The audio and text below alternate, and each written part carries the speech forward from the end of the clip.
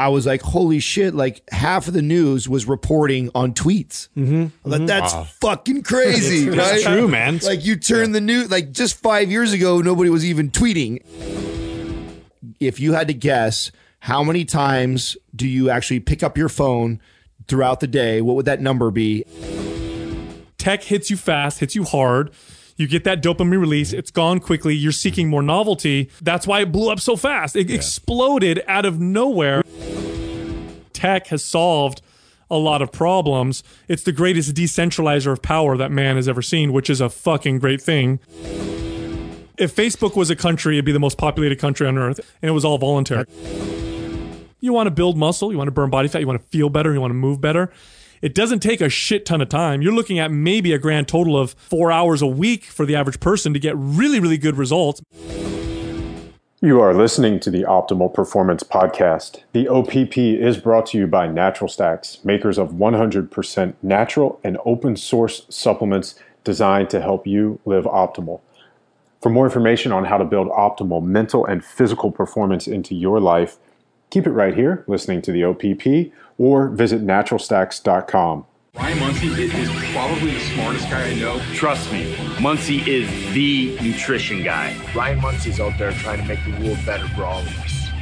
The Optimal Performance Podcast is bold, edgy, creative, entertaining, and epic.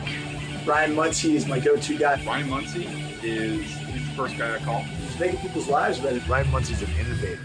All right, guys, welcome back to another episode of the OPP. I'm your host, Ryan Muncie, and today this is an amazing special episode. Last week, or 2 weeks ago now, I was in San Francisco, drove down to San Jose, and spent half a day with the Mind Pump Media guys. What follows this introduction is a almost 2-hour conversation. And I don't even know when this thing started. We just sat down, we were mic checking, we were talking, and all of a sudden I realized, hey, there were no intros, there was no say go, it was just we were on. So this is really, really cool. There's a ton of information in here. I hope you guys enjoy this one. I had a blast with the entire Mind Pump crew, Doug, Adam, Sal, Justin. Thank you guys for having me, and thank you for sharing your knowledge and your information with our OPP listeners. As you guys listen to this one, anything that jumps out at you that you want to share with your friends and family, make sure you do that. There are easy links to grab whatever platform you listen to your podcast on, SoundCloud, Stitcher, iTunes. There's an easy way to grab the link, share this episode's URL with friends and family. You can text it to them, email it to them, post it on social media. Help us get this message out there, because I know there's a ton of really valuable content in this episode that will help a lot of people. So again, thank you guys for listening. Go to naturalstacks.com for more on building optimal performance into your life. You'll be able to see the blog post for this, and that's it. Thank you guys for listening. Enjoy the show. Here's what I found. I have found that in our sphere, and maybe you can add to this, but in our world here of podcasting, there's a lot of weird people. Like most of us are kind of bit of outliers. Yeah, I think it's almost given everybody, it's almost like a green light to fly your freak flag. You know, like, yeah, because it's yours, right? It's not censored, it's not filtered. You can do whatever the fuck you want. You can get crazy on your podcast. You can have whatever guests you want on your podcast. There's no that it's podcasting right now is awesome. I hope it stays this way. I do too. I hope that someone it's doesn't. still kind of the Wild West, though. Yeah, because it's still a baby, right? It's still kind of a commercial baby here soon. I mean, I still meet people all the time where they're like, podcast? What? What's a podcast? What do you do? Right. Yeah, what do you do for a job, though? Yeah, I think maybe part of it too is that those of us, and I say us because I'm pretty sure I'm in that category, who are a little bit weird. And by the way, I love weird people. Yeah, everyday normal people are boring to me. Yeah, but weird people. I think we get there's like a what's the word? A cathartic effect from talking on a microphone. It's almost like therapy.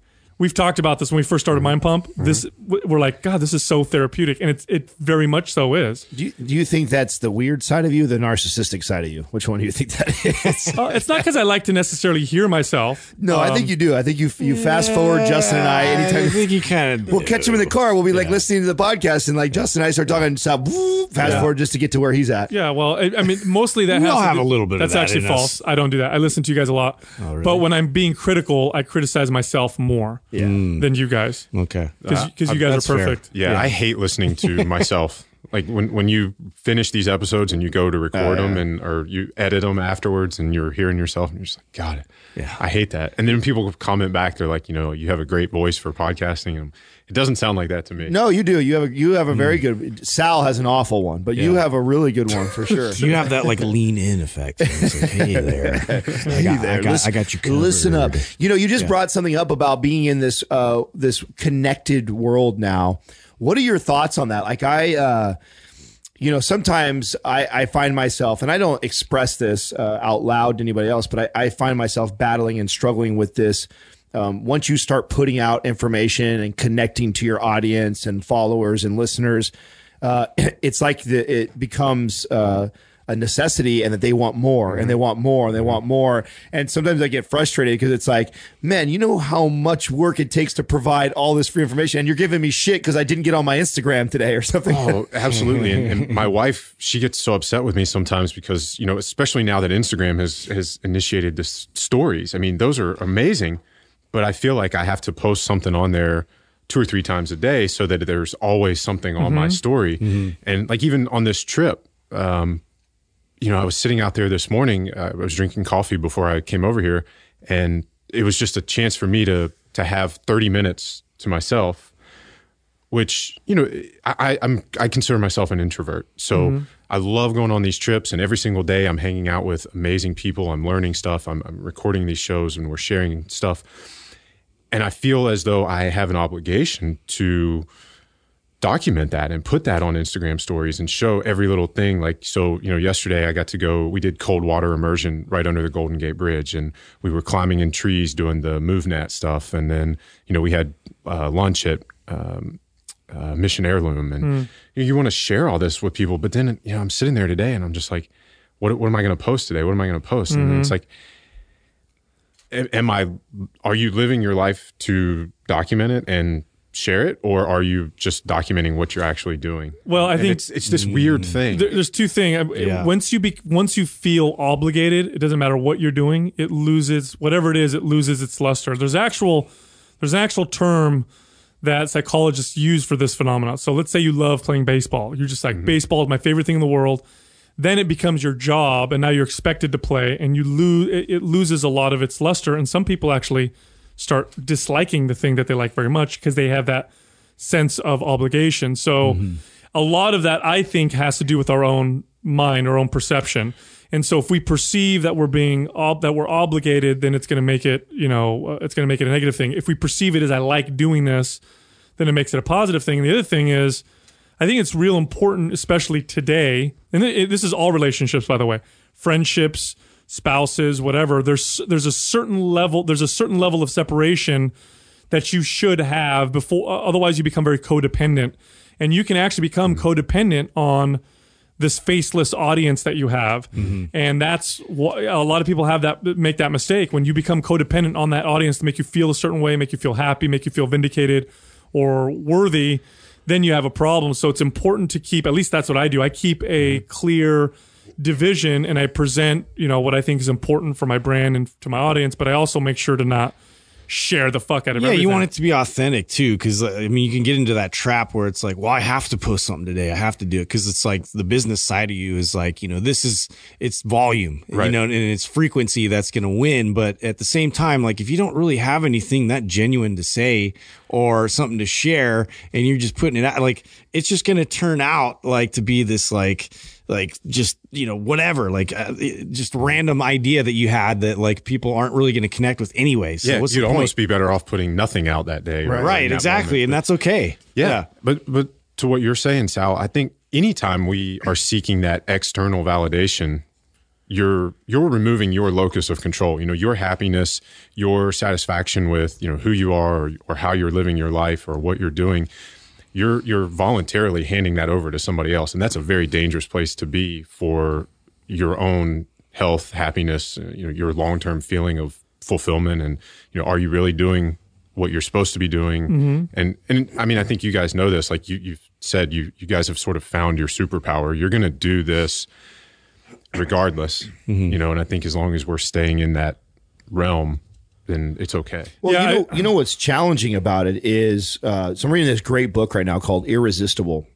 And It's got a picture of you on it. Yeah, I was gonna say me. Big picture of your face on it. well, I taped a picture of myself on it. No, it's Just my glutes. so the story or the book is about tech right now and the addictive properties, and that it's actually how much of it is engineered to be that way, of course, and how much science goes into that.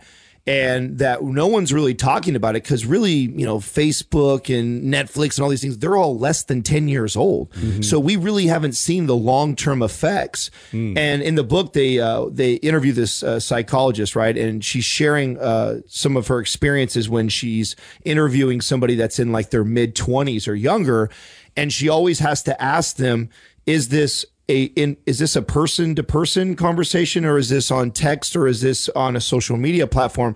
Because when they share their problems, their issues, the struggles, the fights, all these things are going on, 9 times out of 10, it's not even really person to person, and they don't. Their brain doesn't disseminate the difference of that. To them, it's the same thing as if they were getting in a physical altercation with somebody in real life.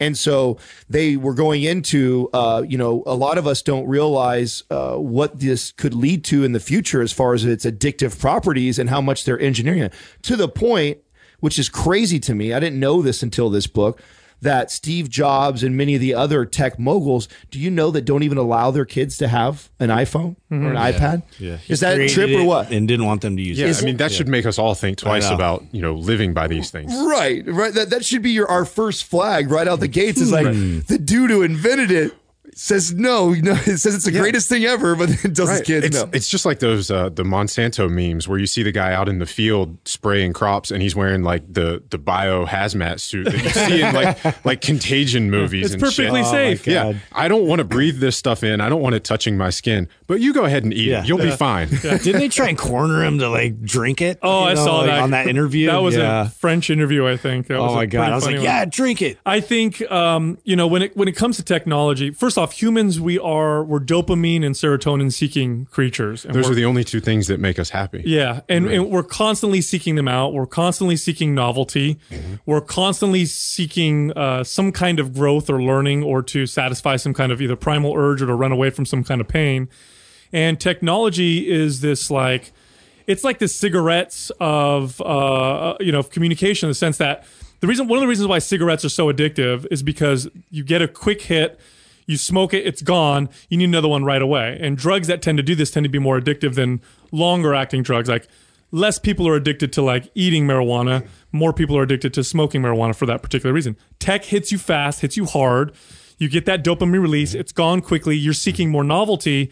And so you seek more of it. And that's why it blew up so fast. It exploded out of nowhere. We just haven't really learned how to control it. We haven't learned how to control it because we've never been in this position before. And the best example I can think of where you can see this playing out is pornography. Pornography online demonstrates this very, very clearly and very easily, because it's a very clear, it's a very specific thing. And you're finding now, You hear that, kids? Write that down. Yeah. Kids need Viagra. yeah, you're finding now young men in their 20s and teens having erectile dysfunction because they're literally training their brains to react to this extreme novel situation and seeing this visual stimulation that changes with every click, with an unlimited supply of stimulation. Their brains are literally changing to model after this. And nowhere in all of human history did this ever exist, unless you were maybe some kind of like king with access to like thousands of women at your disposal. You'd never experience this. So it's ruining their sex lives. We've talked about how hard it used to be to see porn. You know what I mean? Like, can I say something? Like, when I got shamed, like walking back in the back of the video store, you know, going through the curtain. Dude, when I was 15 years old, you could literally trade like 3 dirty magazines for a bike I'm not even exaggerating. Like kids would give you their fucking bicycle. How funny Oh is my God, that was the holy magazine. grail. The kid that had the magazine. You're like, oh, dude. That's how valuable You have it all was. my candy. And now we have access to all of it. And tech kind of represents that. Tech represents that because of its ease of access. The fact that we can share so much. So all of a sudden, everybody has a voice, including all the idiots out there. And it amplifies some of the ugly in humans. But it also has a power to amplify the good. It's also driven a lot of these amazing movements. You use the analogy of cigarettes. The book actually gets into this, and they actually claim it to be worse because with something like cigarettes, alcohol, drugs, you have these side effects. Like someone who does a lot of drugs, like you can normally tell. Like you look at him like, okay, that guy does a lot of drugs, or they smoke a lot of cigarettes, right? Or he's always drunk. Like there's these side effects that the average person can see, which actually makes it more difficult to be addicted to it and it be an issue because you actually kind of have to conceal it and hide it. Where with tech, it's become so normal and accepted that everybody uses it and it's the norm that these people that are really, really addicted to it have no idea. Like, and in fact, the average person, like, think about this. And I was actually I'm going to do a post on this on social media sometime this week because I thought this would be interesting to do with my followers, which is here's a test.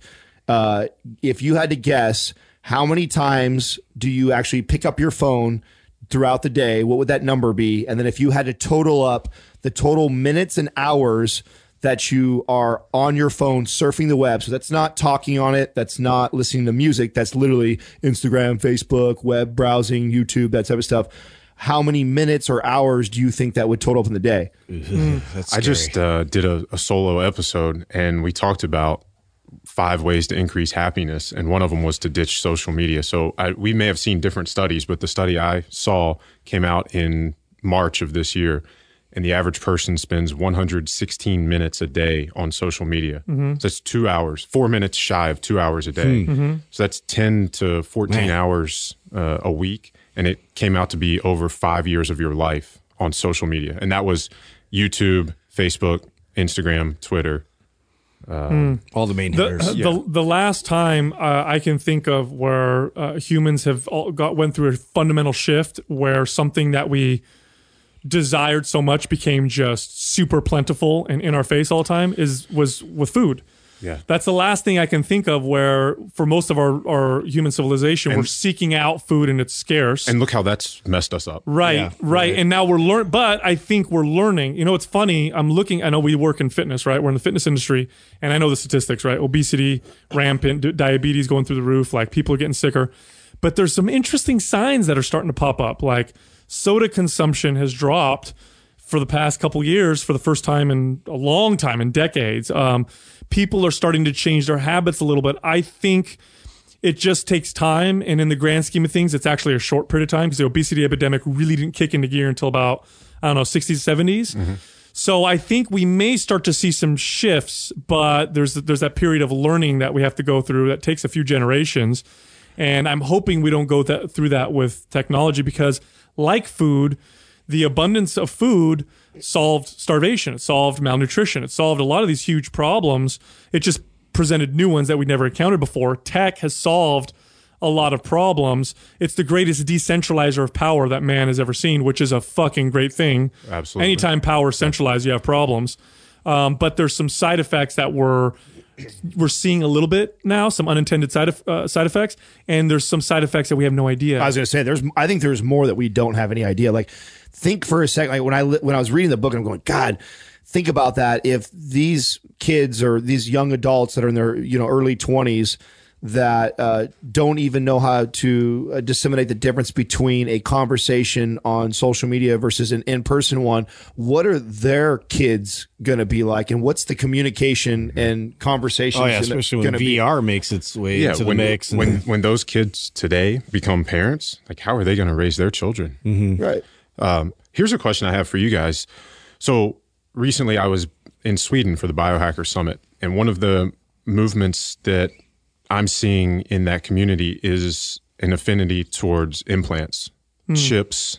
So, I mean, we're well aware of the rise of wearable fitness trackers and things like that. So the next evolution of that may be implants. And to me, that's a very, very scary thing because I've always seen these sci-fi movies, like Total Recall or Gattaca, and the powers that be are controlling society through these technological advances. And I always watch those movies and you're like, how does it get to that point? How are these people being oppressed in that way? But with chips and with wearable technology, we're opting into this, to that state. And you talk about decentralizing power. We may be opting into actually centralizing it and giving the powers a control. You could. I mean, I'll tell you what. That's like a conspiracy theory, it's actually, fear thing. It is a very valid point. Look, if Facebook was a country, my aluminum tinfoil hat. If Facebook was a country, it'd be the most populated country on earth, and it would have the most, by far, detailed information on every one of its citizens. Period. End of story. Far more than any spy agency could ever do, any communist regime could ever do with its citizens, and it was all voluntary. That's how gangster Facebook is. But it was all voluntary. I mean, you're posting pictures, what you like, what you don't like, wearables, and then implants, and then eventually hybrids, and then eventually probably not being an organic, person. That is 100% going to happen. It is our evolution. We've been doing it forever.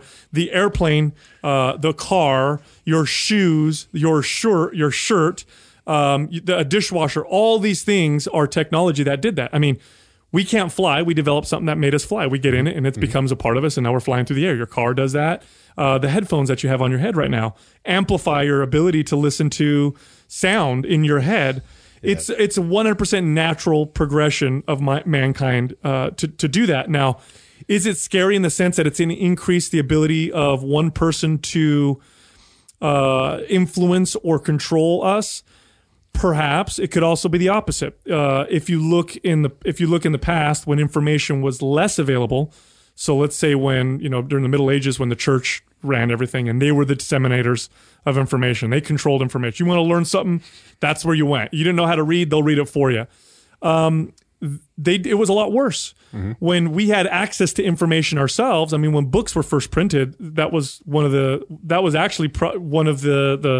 things that the church was said against books. Like, who's going to write these books? They're going to control your mind. They're going to tell you what to do, and it's not good. We can't have people thinking for themselves. That's right. So I think it's a valid concern, but it still has never played itself out that way. I think what's always happened is every time we see an advancement that changes what it means to be human, the current generation is scared. There'll always be a counterculture, and then it'll always be about balance and self-control, right? Like, even on the analogy you just gave of the car, the headphones, the airplane, if you spent your whole life always in an airplane and you never touched the ground, you'd probably be very disconnected from society and what the world was like, and it would probably be unhealthy. If you always walked around with headphones and you only heard sound amplified, then if you ever tried to take them off and have a real conversation, it would affect. Well, that's the difference. So, you're talking about implants. It's like, how do you turn off access to you? So you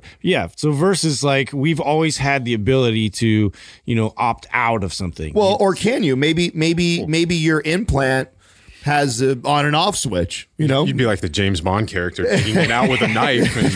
Well, hey, look, I'll tell you what. I mean, maybe it's Bluetooth to your computer, just like your, my Fitbit is, and I can turn it on, turn the access on or off. Here's the bottom line. Let's say there's an implant right now invented. You could buy it for $199. You put it on, and now you have telescopic vision. You can see like a fucking telescope. That would be cool. How many people would say no to that? Not very many at all. There's this question posed in in scientific philosophy. It's been around for a long time, but it's becoming more and more a reality. And that's at what point do you become more machine than human? Is it when you're 50% machine, 51% machine, when your brain starts to get augmented? What does it mean to be human? These are all questions that I think philosophers have been posing forever. And I don't think we'll ever really have the answer. And it definitely isn't going to slow down. There's no way in hell. Yeah. Well, to bring it all back full circle, I mean, you said the printed book was a revolution of sorts at that time and allowed people to hear things that they weren't hearing from orthodoxy. I mean, podcasting is doing that now. You talk about people, are we more weird now? No, you just have more voices and more people are able to, share what they're what is in their head or what's going on or what information needs to be we are seeing, if you really pay attention, we are seeing, when I say the greatest decentralizer of power, I mean it. We've already seen industries that were untouchable, that ran shit, be completely turned upside down. Yeah, Uber, look Uber, at Netflix, Airbnb. Airbnb. Music. Look at music. Do you know that 30, 40 years ago, like music ran the world? Like you go to third world countries, they knew who Michael Jackson and Madonna was. It was one of our number one exports. It still is.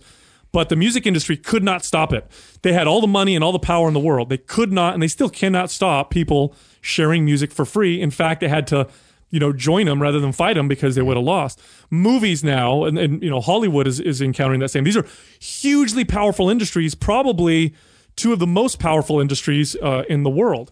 You're seeing that with media now. Look at news networks. You know that a record number of Americans do not trust mainstream media anymore, and their numbers are dropping. I think CNN just fired like 3 or 4 of their top, new editors or whatever because of some story came out and everybody's saying fake news. This and that's this war of media, and don't think for a second that war of media isn't caused by the availability to just share information. Anybody with a phone is a journalist, right? All of a sudden, they're getting all their leads from Twitter, anyways, right? I think it's a good thing. Have you watched like news today? It was so crazy. We were traveling and news came on. I never watched news.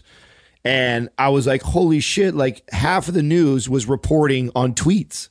Like, that's fucking crazy, right? That's true, man. Like you turn the news, like just 5 years ago, nobody was even tweeting. And like now half the news is centered around what's trending on Twitter right now. And it's like, whoa, that's fucking, and it makes sense why they're doing it because they got to, right? Because if they're not, it's gonna it'll surpass it. Like people want to people want to know what's. What do they say? If you can't join them, beat them. Yeah. I mean, if you can't beat them, join them. Sorry. Yeah, the other one. Yeah, exactly. I mean, that's where people are going. They're going on Twitter. They're going on social media. You can get online and see. You don't have to wait for the USA Today to come out tomorrow to find out what's happening now. Now, Ryan? Do you have? We talk a little bit of this on our show.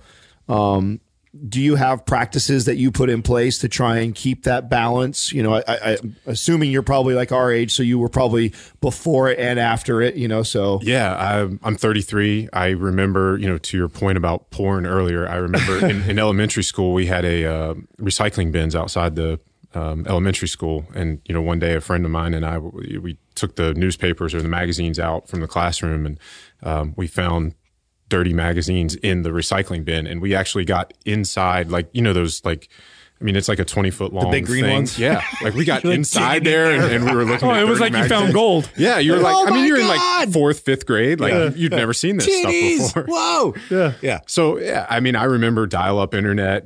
Somebody calls and you get kicked off the internet, and you're like, "Damn it, Mom, I'm on the internet." And then when Instant Messenger came out, and you can see the same thing happening with fitness. The fitness industry is now getting completely turned upside down. We're seeing it in the small world of like bodybuilding and aesthetics. Like a few years ago, it wasn't that long ago, you'd go to these huge fitness conventions, and the top competing bodybuilders had these long lines, an hour, 2 hours long to get a signature and a picture with Ronnie Coleman or whatever. Yeah. Not anymore. The people with the long lines now are the Instagram stars, the social media stars, and it's not even an autograph. It's let me get a selfie with you so I can post it on social media. Yes, that's right. Yeah, that's right. Yeah. And now it's the people who are kind of spreading the new information for fitness are people like us, people on podcasts and people on social media. And I think I think it's a good thing. I've heard more good information, although there's still tons of crap information. Yeah. I've heard more good information today it's already getting than I did out, before. Though. Yeah, but I wonder sometimes too, is that because you see lots of minivans because you drive a minivan now? Is it because this is the topics we talk about? I don't know, dude. We connect with other like-minded individuals. So we all have these similar ideologies. So it sounds like we see it all the time, but really the same amount of minivans have been sold. Maybe, but I picked up when you pick up a magazine like Flex magazine, and there's an entire article on intermittent fasting. Like that there's an impact that's being made right now. Right. Bodybuilding.com is writing articles on this kind of stuff.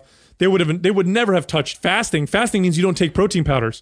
Why the hell would they ever promote that? Yeah, to hear a bodybuilding mag talk about not, you might not have to eat protein every 3 hours. I mean, that's a huge paradigm shift in that world. Very, very true. When did you learn that one? Because you were in the strength industry, right? You had a gym, you said. Yeah, I started my gym in 2012. My degree is actually food science and human nutrition. Oh, awesome. And I changed majors when I was in college. It would have been 2006 when I changed majors. And that was my major.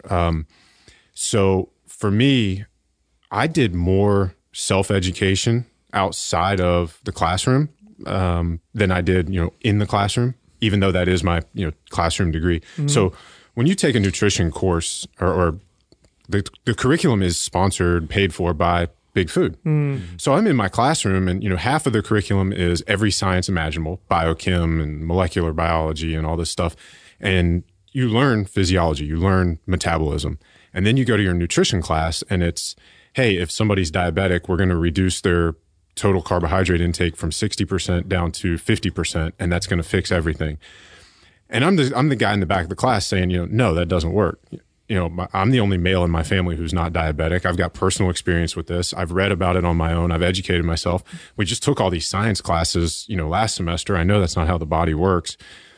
You've got this dysfunction in carbohydrate metabolism. Why are you still going to keep that as 50% of their intake? So for me, I've always asked questions. I want to understand how systems work. And Men's Health was that was my intro into lifting weights. In high school, I saw that, but I never wanted to be the guy that had to rely on them telling me how to train. So I've always sort of wanted to understand those systems. And in college, like I said, I did all that self-education. And, I'm reading at the time, T Nation I read every article on T Nation between 2004 and 2010 and Elite Fitness and all these places that we could go back then before podcasting to get that information. And I actually I've tried every version of intermittent fasting. I've just always gravitated towards that. It works for me. So I actually started that really, really early on. I remember, I think it was the TNT diet by Jeff Volek way back in the day. That was, and even the precursor to that was the anabolic diet. And I started that when I was still in college, 2006, 2007. Wow, it's great to be that open-minded to be able to do that. I've always seen myself as an experiment. I want to touch everything and experience it and see, okay, does this work for me? Well, you're telling your story, and two things really pop up for me that kind of really anger me about our Western medicine ways. Before I go into them, though, I will say that Western medicine is a huge revolution in health. And if you had to pick one, if you're in a trauma situation, there's no better place to be. And it's brought us incredible advancements, and the scientific method is part of that. But when we talk about the strengths of Western medicine, it's also become some of its weaknesses. And what I mean by that is we become so specialized in particular study, like nutrition or biology or chemistry, that we learn these topics very, very deep, but then we don't understand how they all communicate with each other. So you lose that holistic ability. When you learn nutrition, how much of the nutrition did you learn? How much of it came from understanding human evolution and learning how humans ate as we evolved? Probably zero. In the classroom, yes, you're correct. But on my own, I remember Lauren Cordain was the paleo guy before paleo was a hashtag, before it was a popular thing. And I said, I always sort of gravitated towards that because I understood what I learned in science class. And I think, I don't know how many people have been down that road and have nutrition degrees where there's such a stark contrast between what you learn in science versus human physiology versus nutrition, right? Yeah. So I'm not sure what you guys studied in school, but you have the core classes that you have to take, and then there's the stuff that's relevant to your major. And in food science and human nutrition, we had you had to learn food labeling and food safety, and then you have all these nutrition and so we had a medical nutrition therapy. That was a 2-semester course. And you have these specific nutrition courses. And it's those courses, it's that program that's paid for by, General Mills and all that shit, Kraft. And the stuff that you're taught in there just doesn't match what you learned in physiology or biochemistry. Have you seen the? So obviously, I'm sure you saw all over social media the whole coconut oil is bad for you. And then there's that documentary that people are messaging us on. What the health? I don't know if you saw that. Somebody actually texted me that and asked me a question about it, and I watched the trailer for it. And it's probably got enough in the trailer. Yeah. So that's all I would have watched. We forced ourselves to watch it. So when you guys watched that, did you see that it's by the same people who did Cowspiracy? Yeah. And you know who the funding behind Cowspiracy was? It's Leonardo DiCaprio. Oh, okay. And he is, I don't know if it's him or if it's everybody behind it, but they're pushing. There's a vegetarian or vegan bias to both of those. 100%. Of course. To both of those movies. And when Cowspiracy came out, I actually wrote a really, really big post about it, and it was well received. But basically, they're ignoring, they're just looking at factory farming and saying that that's a problem. Well, we all know that. Yeah. Even meat eaters, who want to eat grass-fed and high-quality food, we're against factory farming. And all of the arguments that they make about how that's a broken system are completely valid. But they ignore, because of that vegetarian bias, they ignore the fact that there could be a solution. There is a solution. We can sustainably, even regeneratively farm, feed the earth. I mean, I've interviewed Joel Salatin twice, been to his farm, I visited it, and I know he's just one of the people doing these things. We already have enough food on the planet to feed everybody. We do. It's a huge myth. It's not a production problem. It's a distribution problem. 100%. And the best way to, that's so far that we have found, is open markets. Let markets be open and the signals become very accurate and things become very efficient and people get more food. We have plenty of food. In fact, we produce way more than we need. Yeah. Americans throw more food away than some countries eat. Yeah. And there's, I love John Oliver. I don't know if you guys watched Last Week Tonight, but he did an episode on the amount of food waste just in the state of California alone. It's ridiculous. I don't remember the number, but like you said, it's more than some countries eat. Greater efficiency and distribution is what's important. Market systems seem to be, or not seem, definitely are the best. You have other centralized systems. Soviet Union, for example, had thousands and thousands and thousands of acres of wheat that would go rotten because they didn't have accurate, market signals to know where to send them where and how much they should cost and all that stuff. But it is a distribution problem. It is getting solved as societies become freer with their markets.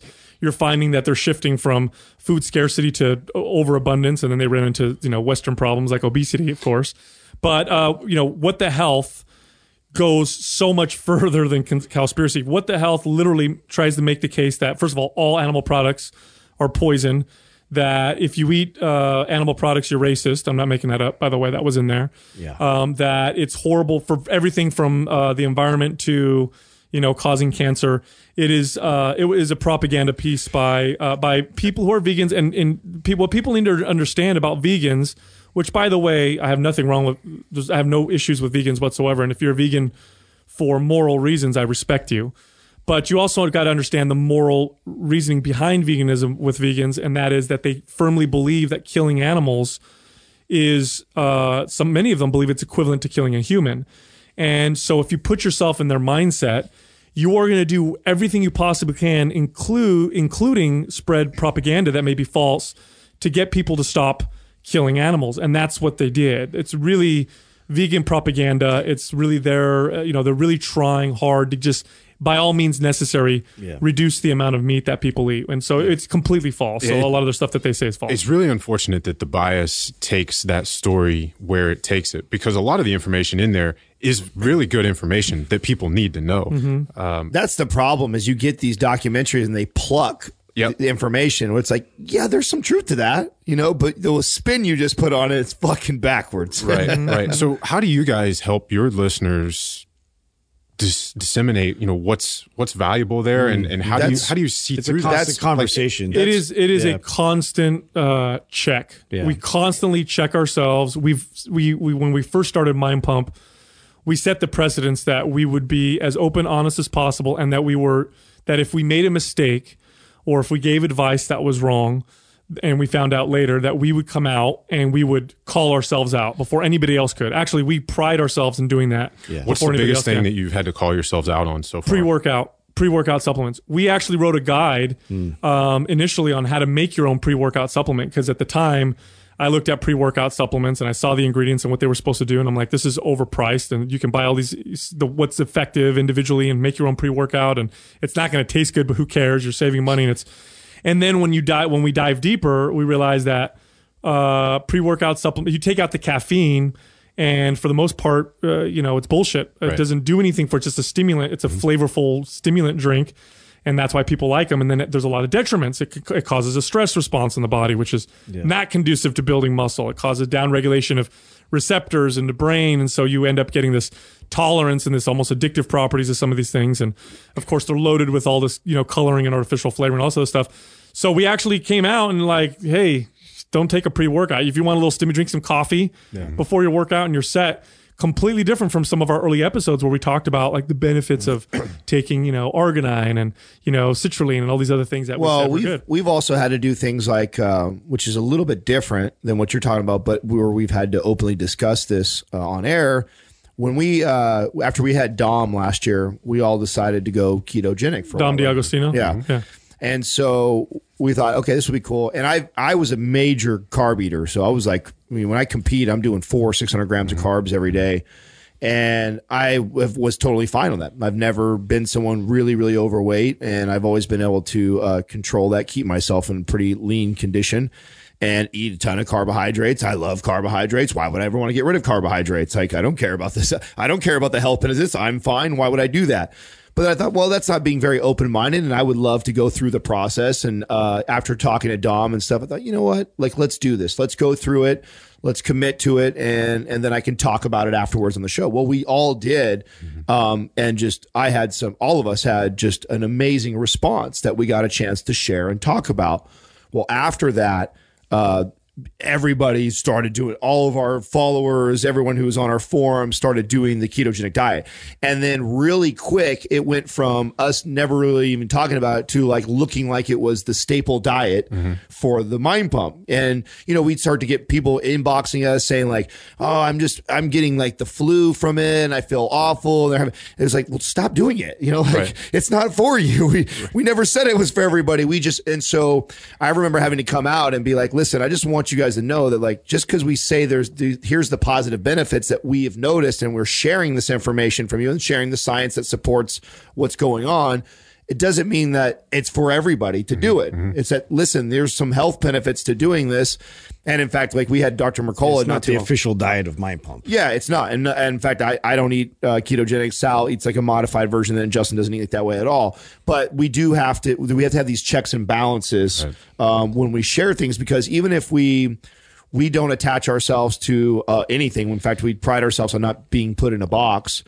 We still, if we are positive about something, people want to put you there. Yeah, well, and even terminology too. We've had to kind of check ourselves. Like I remember even with self-myofascial release, which is like most trainers are pretty familiar with that term and like how we describe like foam rolling and all the benefits of that. And just listen to people like Dr. Andrea Spina and like talk about myofascial release and what it actually takes to release, so we just had to like come back and kind of revisit that and like kind of explain like what we've learned. And, there's still benefit, but actually, here's actually ways to apply it. And this is where it may fit in your workout. And so anyway, stuff like that, we always tend to revisit, especially if we get new information that, is counter to what we've been talking about. We're open to that. One of the best things you can do if you're an open-minded individual, you want to grow, and I'm sure you do this as well, is try to find evidence for the contrary. So if I believe that, protein is really good for me and I need to eat,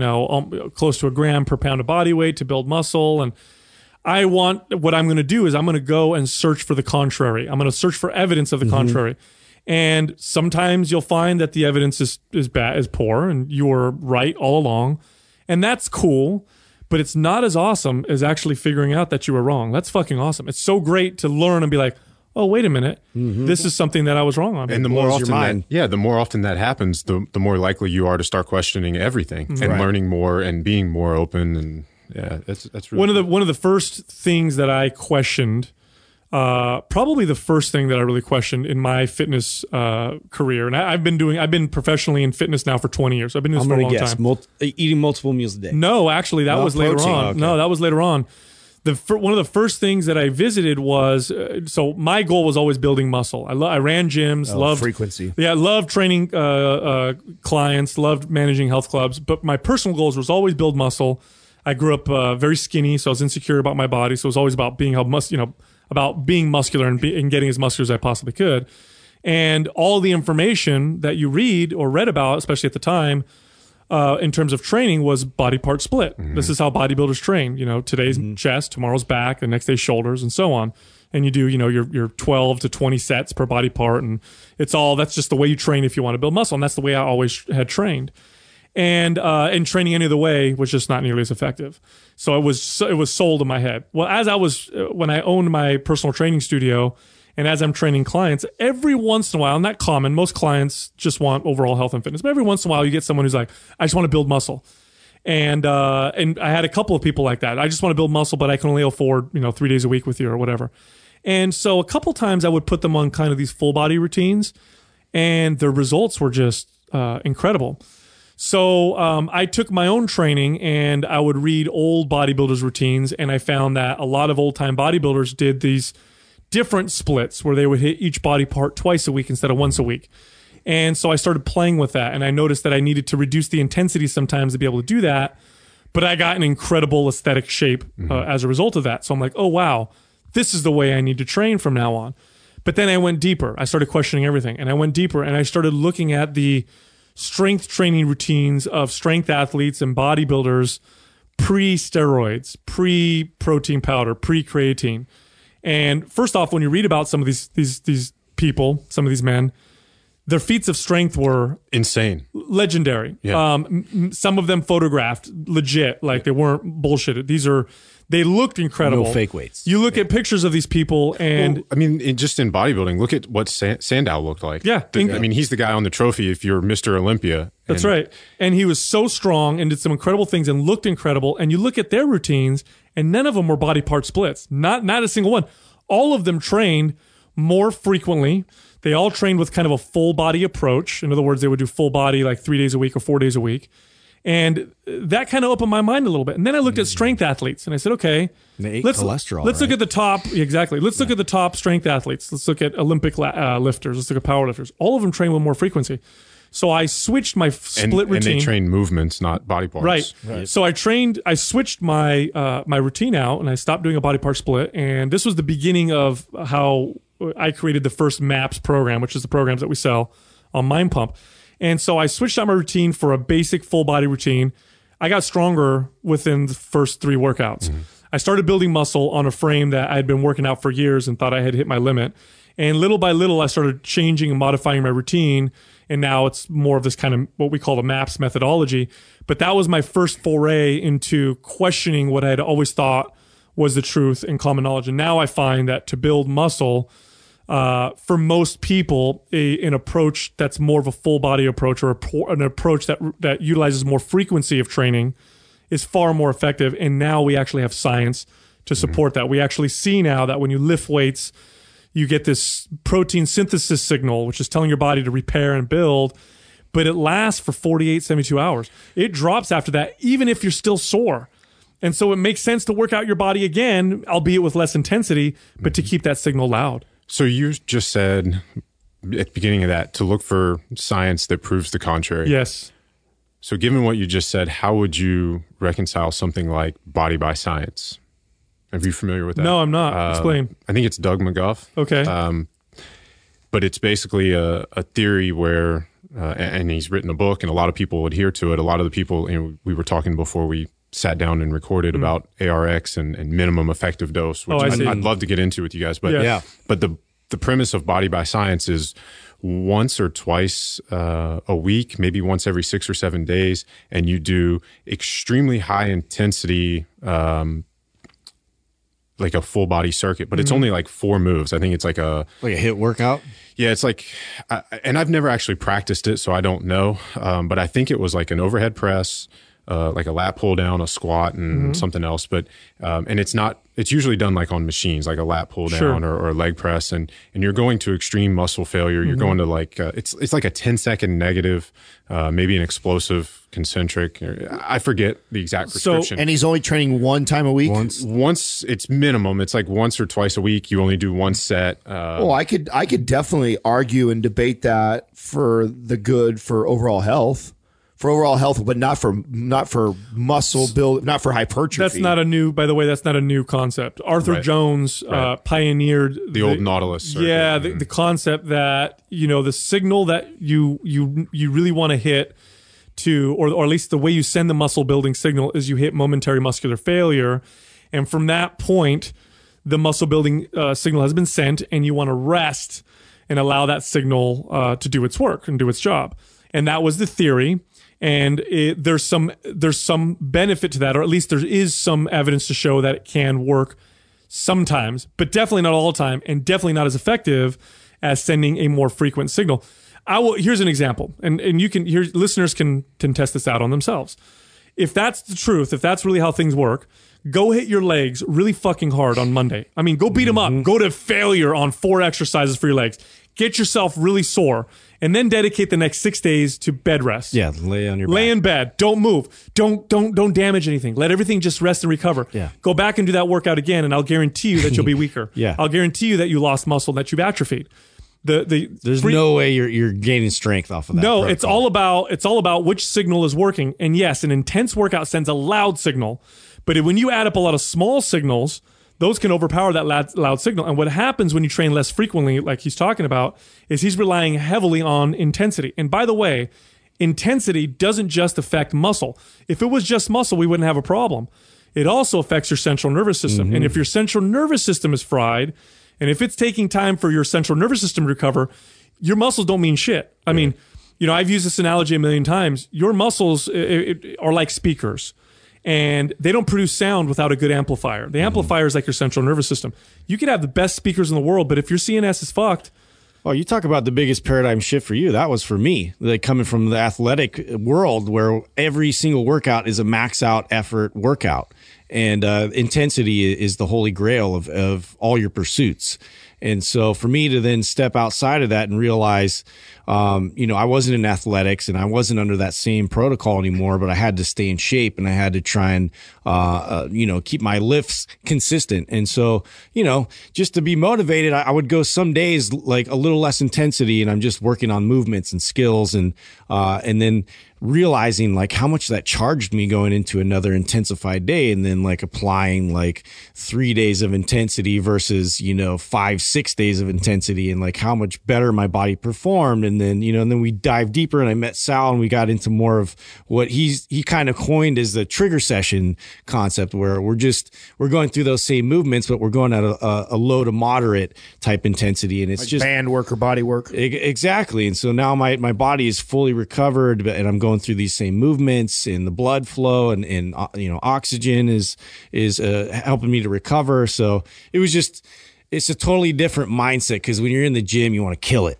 And that's the athletic mindset that you have. And then once I could kind of step out of that and like stop 2 reps short of like complete failure, how much more effective, and my lifts would go up, my strength went up, my PRs went up. So don't just take our word for it, by the way. This has been studied. So they've already done studies on this and shown that if you do, 21 sets in one workout versus 7 sets for 3 workouts, the 3 workout will build more muscle and be more effective. Here's what you want to understand. The 3 main variables that you manipulate with resistance training are your frequency of training, the intensity, and the volume. And there's volume per workout and then total volume, right?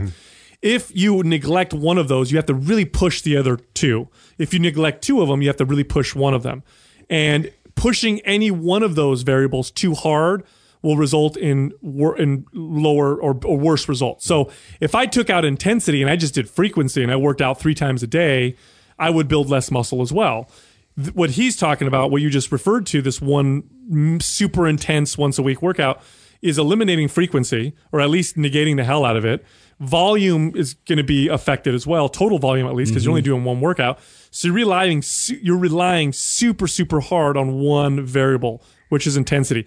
And that means it's easier to mess up. You have one workout a week to get it right. If you don't have a perfect day, if something happened, well, if you think didn't out get they're good sleep- using machines too. You know, like, think about how you could injure yourself if that's your mentality and you're not hitting those movements all throughout the week. Speaking of machines and high intensity, low frequency, I would love to hear you guys' thoughts on sort of the minimum effective dose movement that you're seeing in people that, you know, may not be strength athletes like we are. Like the four of us are always going to lift. Like that's what we like to do. Not everybody fits that. So you see a lot of people talking now about how they're getting the benefits of, you know, all the health benefits of working out, but only working out for an hour a month. I have two thoughts on that. Like, I see the positive side, because right now the average American steps less than 4,000 to 6,000 steps a day. That's not even walking for fucking 60 minutes. Right. So, and we know that anything under 7 increases mortality, all-cause mortality. So if you have a fitness tracker and you get to 10,000 steps a day, that doesn't mean you're healthy. It just means you're not at risk to die sooner. right. There you go. Right.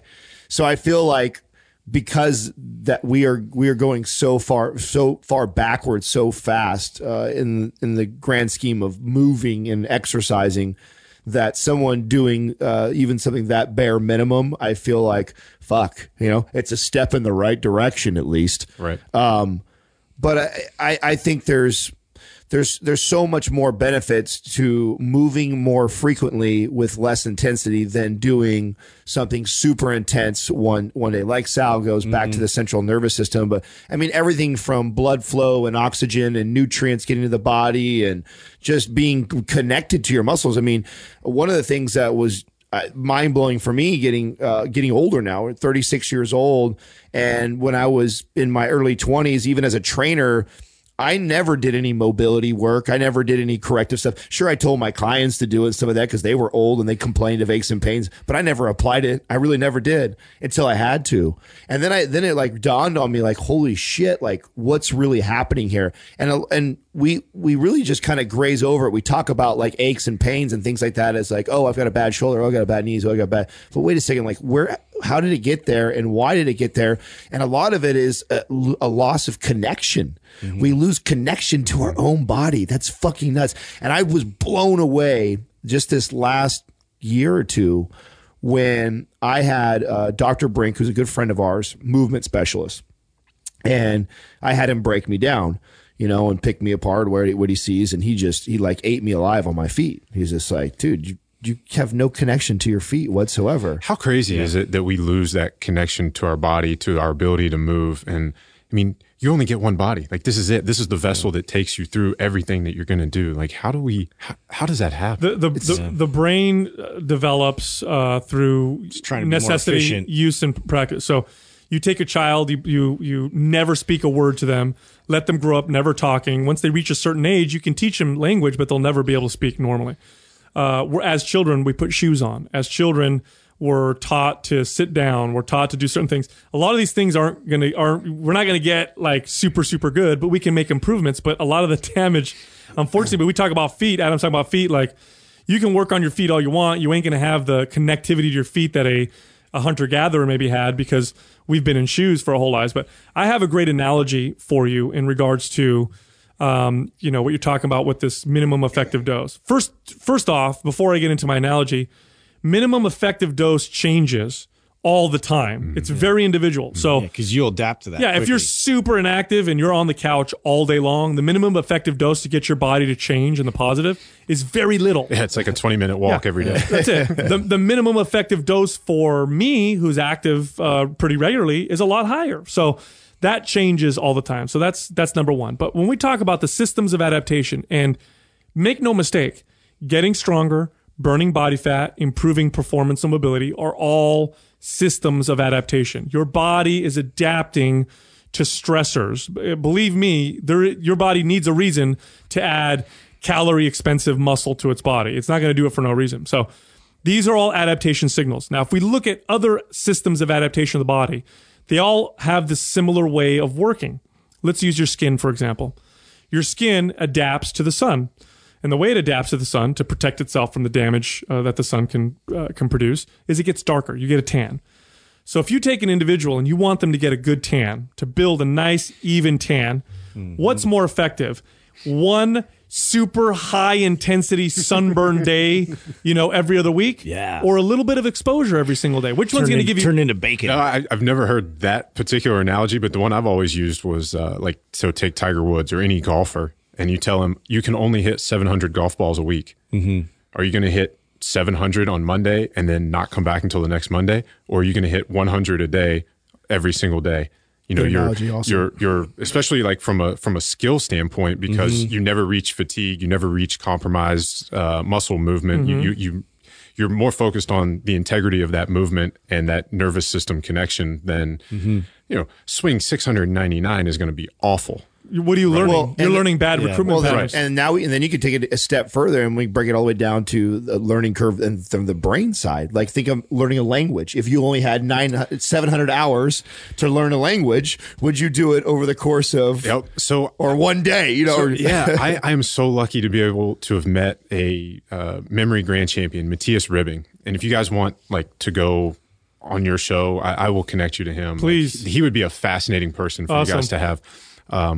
But when I was in Sweden, we had dinner one night, and he was explaining to my wife and I how we could learn a language faster. And he absolutely despises all of the technology that's available to us to learn a language now, because he understands how the brain works. And it goes back to what we were talking about earlier. You understand the system, and then you can apply that to whatever it is that you're trying to do. But our visual memory is so much stronger than verbal or language memory. And that goes back to it's just how we're wired. It's the first thing we probably saw things before we ever learned how to talk, right? Yeah. And so he says you look up any language you want to learn. You look up the 1,000 or 2,000 most commonly used words in that language. And then for however many days it takes, you break it down into chunks of 50, and every single night you attach an image to those words. Oh shit! And he can explain the process of using images to remember things. Last year at PaleoFX, he's Swedish, so English is like his third or fourth language, and he memorized the Austin newspaper in a non-native language in 5 minutes, and then came on the podcast and was just reciting things back, because he's attaching words to images. That's crazy. So we wanted to learn Spanish, so you just Google 1,000 most common words in Spanish, and then the first 50 are it's all el and los, and but you biblioteca. You attach those. So biblioteca is library. You would imagine a giant book, and you can remember a book much more easily than you can remember the word. But if you do 50 words like that every single night in a week, you're at what was it 350 words. So it takes you 3 weeks to learn the first. Wow. That's even more effective than singing it. Right. But then you once you learn the words, it's much more easy to learn how to use them in context and converse, because you understand them, and you can watch something in Spanish, watch Narcos in Spanish, and you can learn, or have these conversations and you learn. But that completely matches what you're saying about frequency. Small doses of exposure, you never get tired. You are staying on point, you're focused, it's better quality. I'll tell you, because if you're looking, of course, if you're trying to maximize muscle growth or maximize performance, there's a way you train. And if you're looking for longevity and just optimum health, the principles are similar, but it's different, right? If you look at studies of the world's longest living people, they call them these areas blue zones in the world. And they've done these studies, and there was one huge one done. I think National Geographic funded it. They found less things in common than they thought they would. They thought they'd find some silver bullets, but they didn't. But there were certain things that they did find in common, and none of it was super high intensity exercise. It was daily, purposeful activity. So it was the old man. He's 85 years old. Every day, gets out, goes on his little boat, rows out in the ocean, and goes fishing. Or the woman who climbs up the mountain to collect berries or to milk her goats or whatever. It was daily purposeful activity.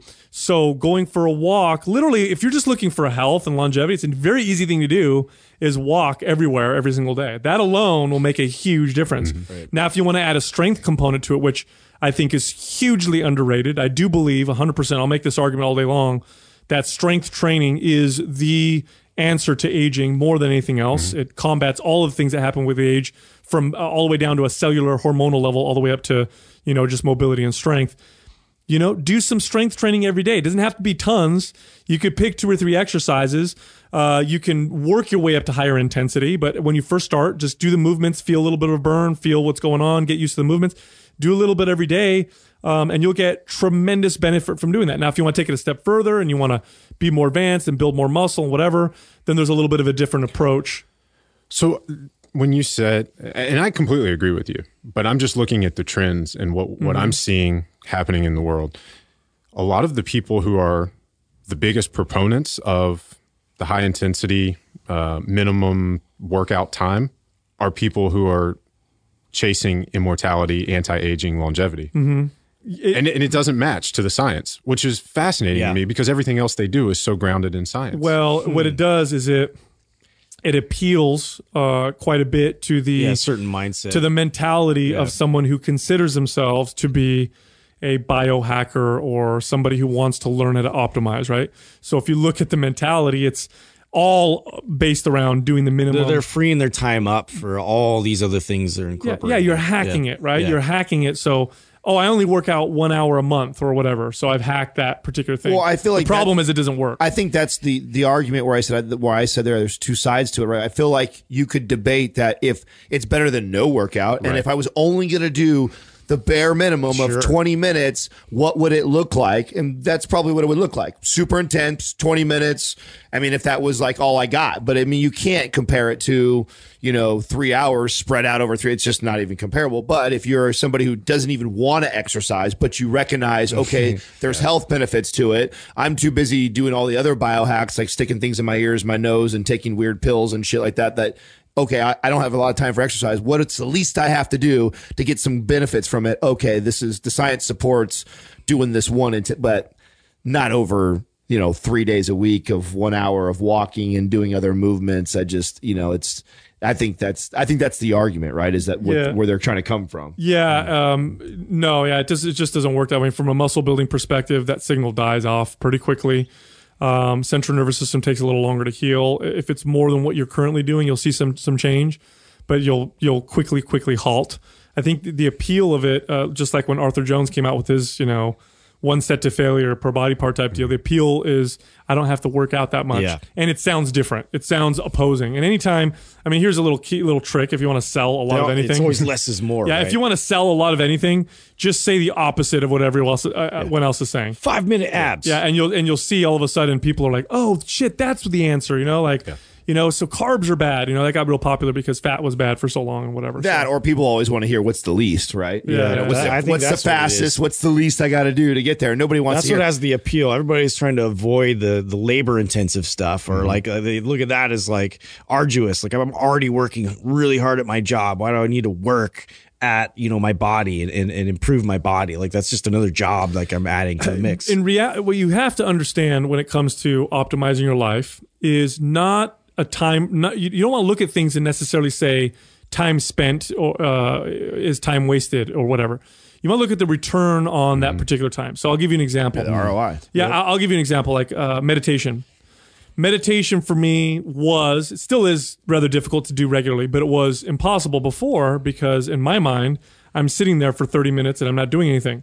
When I could be reading, I could be working out, I could be working, I could be doing something else. Like I'm just sitting there like, and for what? What's the big deal? If I'll go to bed tonight and I'll sleep and then I'll calm me down type of deal.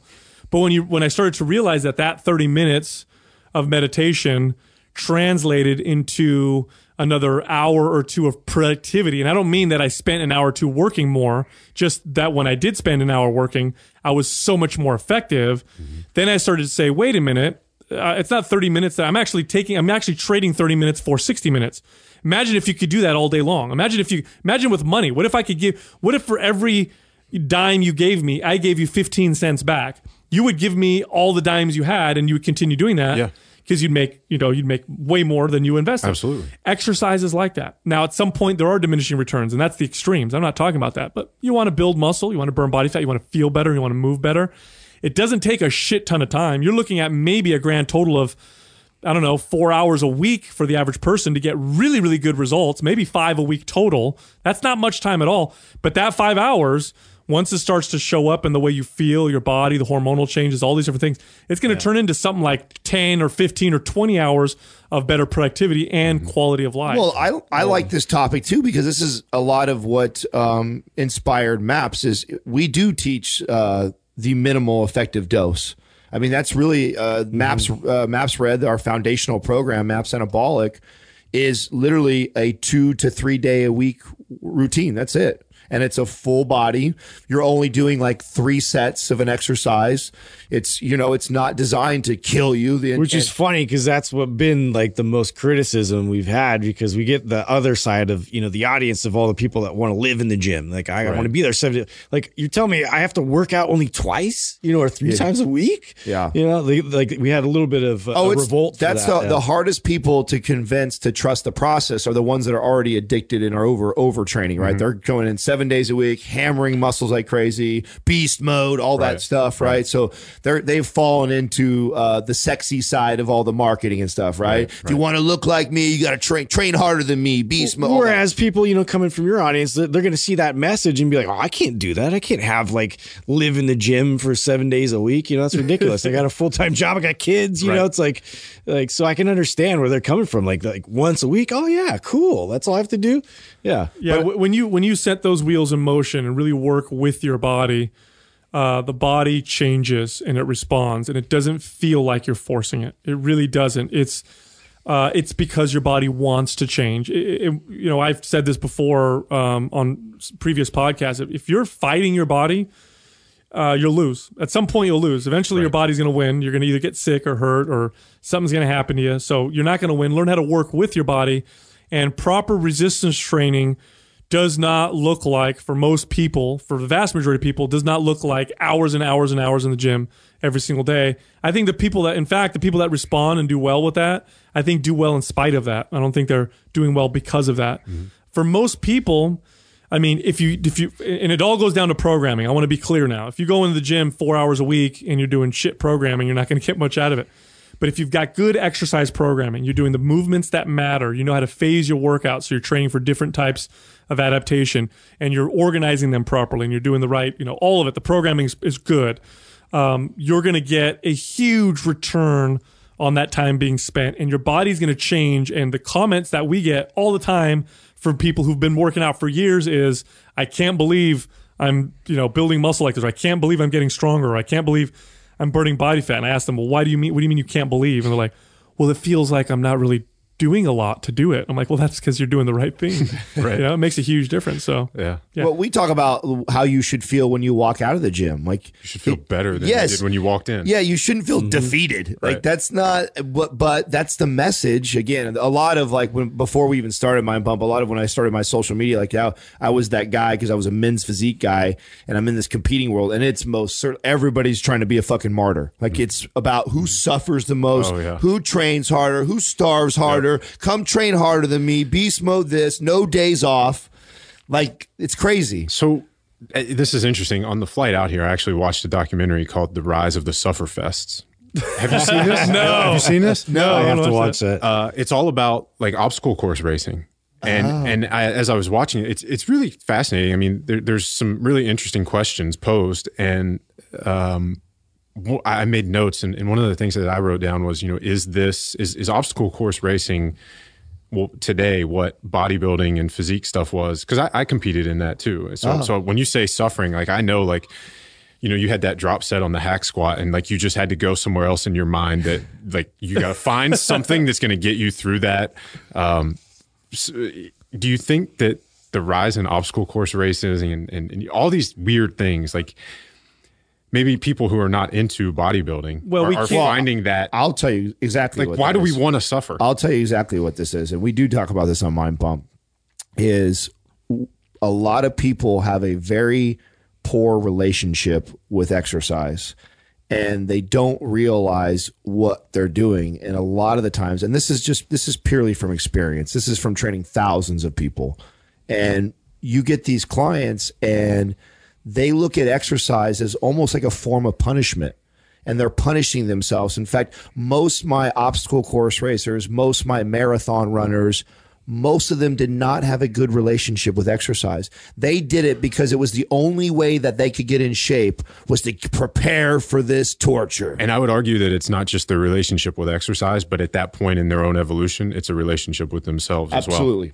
They go hand in hand. Absolutely. They go hand in hand. Now, that all being said, because that's 100% true, and it does tend to attract. Marathons did this before obstacle racing. Like, that's not everybody. Yeah. I think it does tend to attract the person that wants to beat themselves up, punish themselves, or needs an external goal in order to motivate themselves to go to the gym. And to be fair, I mean, I think you guys have talked about this, and I know for me, I mean, we all were at that point in our lives at some point as well. I mean, that's why I got into lifting and strength and physique and, you know, modeling, and that's why you guys got into lifting as well too. Well, I was just going to say that there is another side to that. There is a very cathartic effect that comes from exerting yourself, reaching your limits, and realizing that you're stronger and tougher and more resilient than you ever thought possible. And in today's lifestyle, I don't see obstacle course racing declining in popularity. I only see it increasing. And the reason why I see it, the numbers that he presented are they're staggering. The reason why I think it's exploding and will continue to explode is because our lifestyle is posh. Yeah. We're all super comfortable. We're all a bunch of pussies. Yeah. We don't experience temperature changes, so air conditioning and heating. We don't experience lack of food. We eat 3 meals every single day, sometimes 2 or 1. Nobody ever fasts for a day, and if you do, it's scary. We don't feel pain. Our bodies evolved experiencing these stresses, and so we develop all these nervous disorders like anxiety and paranoias and depression.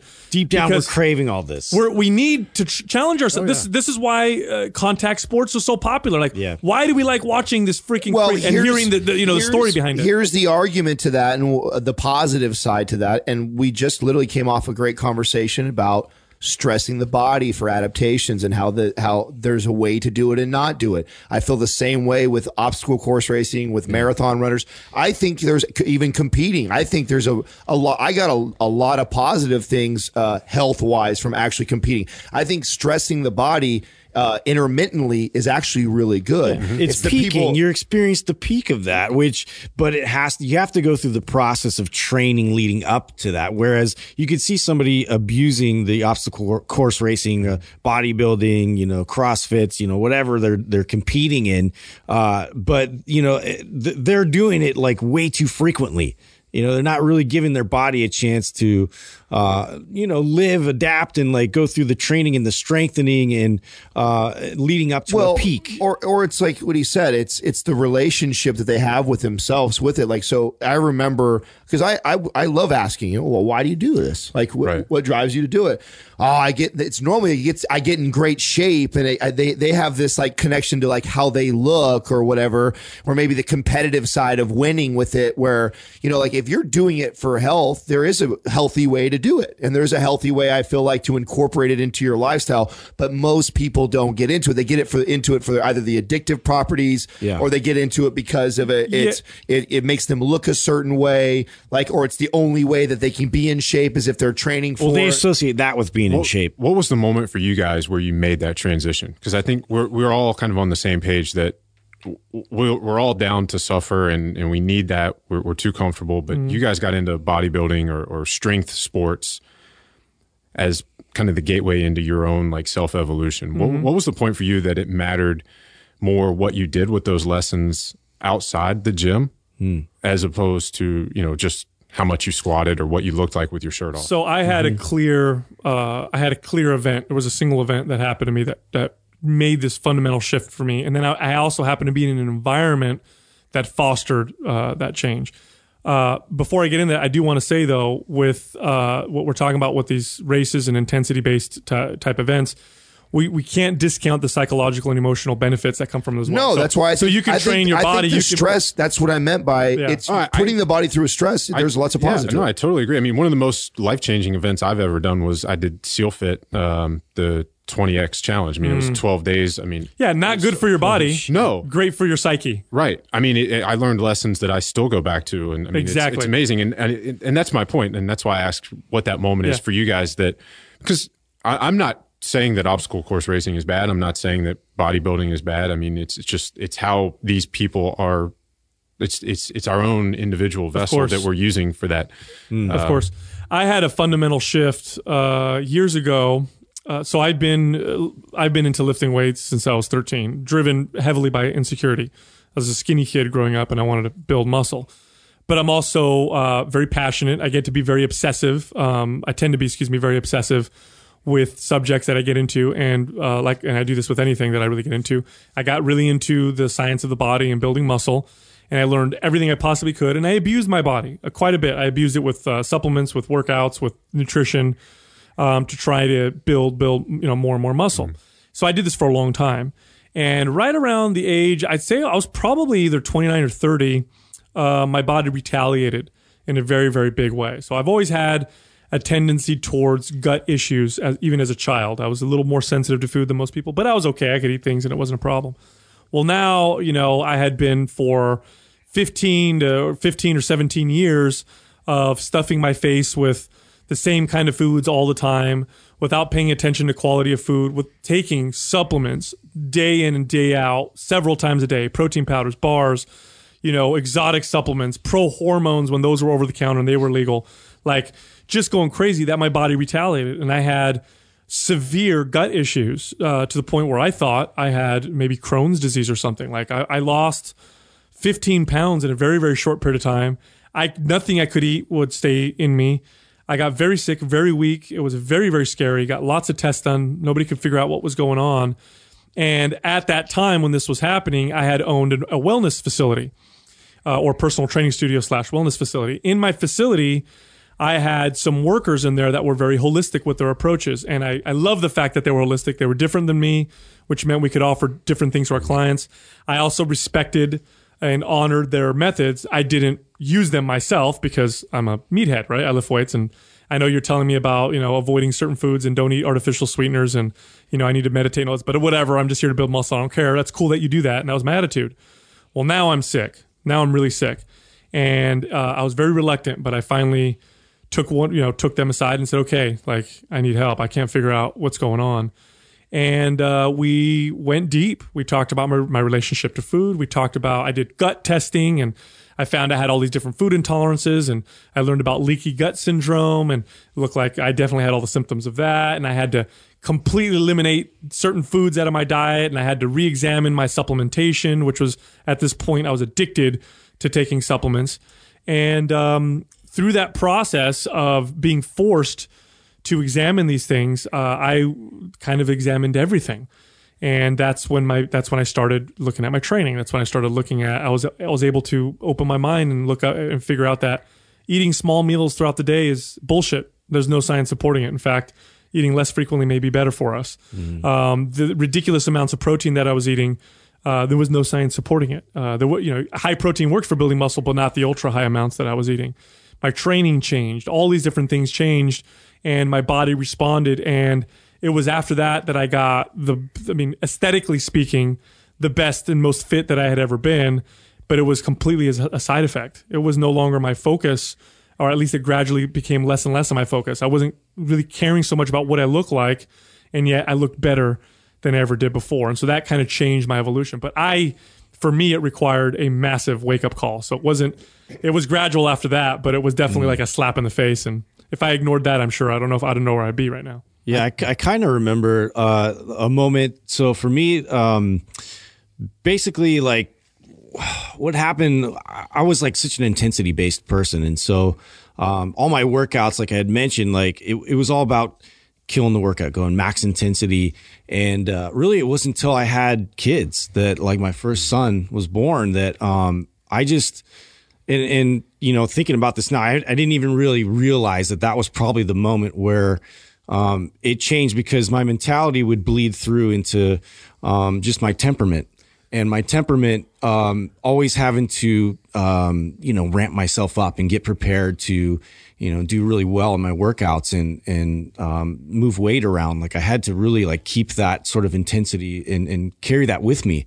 And that just was not, I had no more sleep. It's like I was irritated. It was just not going to benefit me anymore. The second your child is born, your purpose in life completely changes. Completely changes. My whole mindset towards my own health, wellness, and well-being shifted. And even like leading up to that, I didn't even realize, but like I had like a tumor in my adrenal gland. Like I had to deal with like all these things that were kind of coming up as a result of the way that I was treating my body.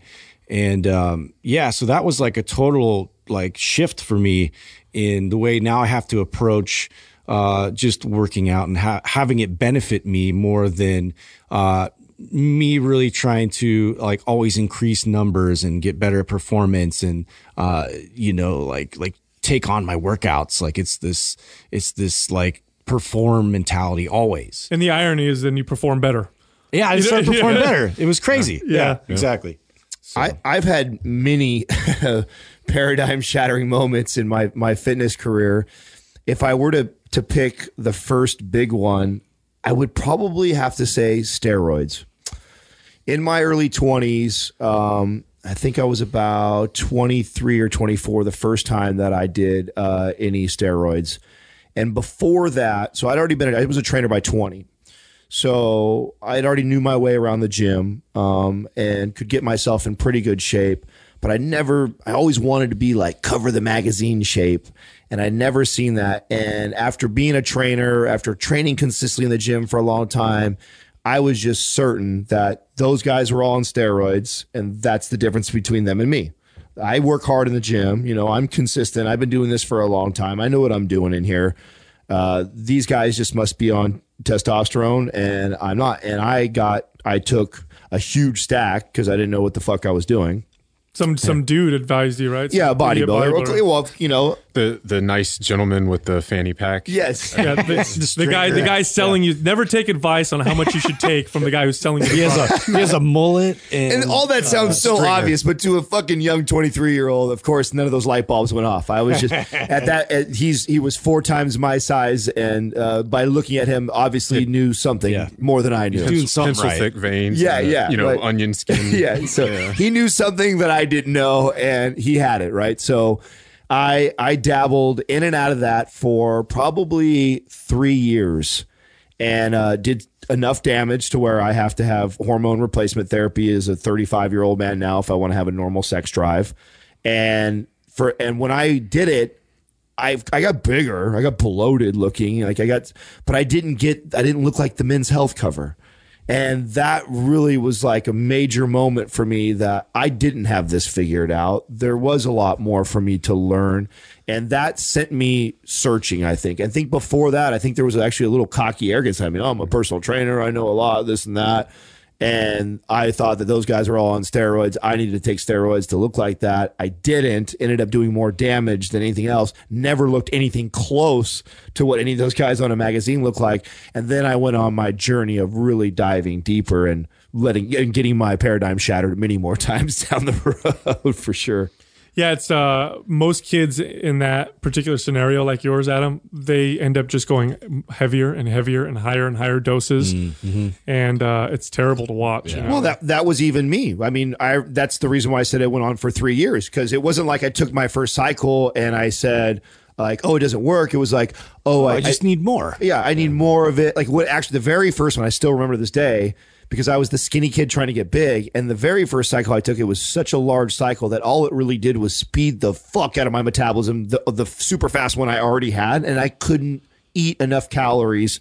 I was burning so much that I just got lean. I got ripped. I was super strong. So I was like this strong, skinny kid. So I was all of a sudden pressing, I went from pressing 70-pound dumbbells to pressing like 130-pound dumbbells, but weighing $185, and it just didn't make sense to me. Like, what's going on here?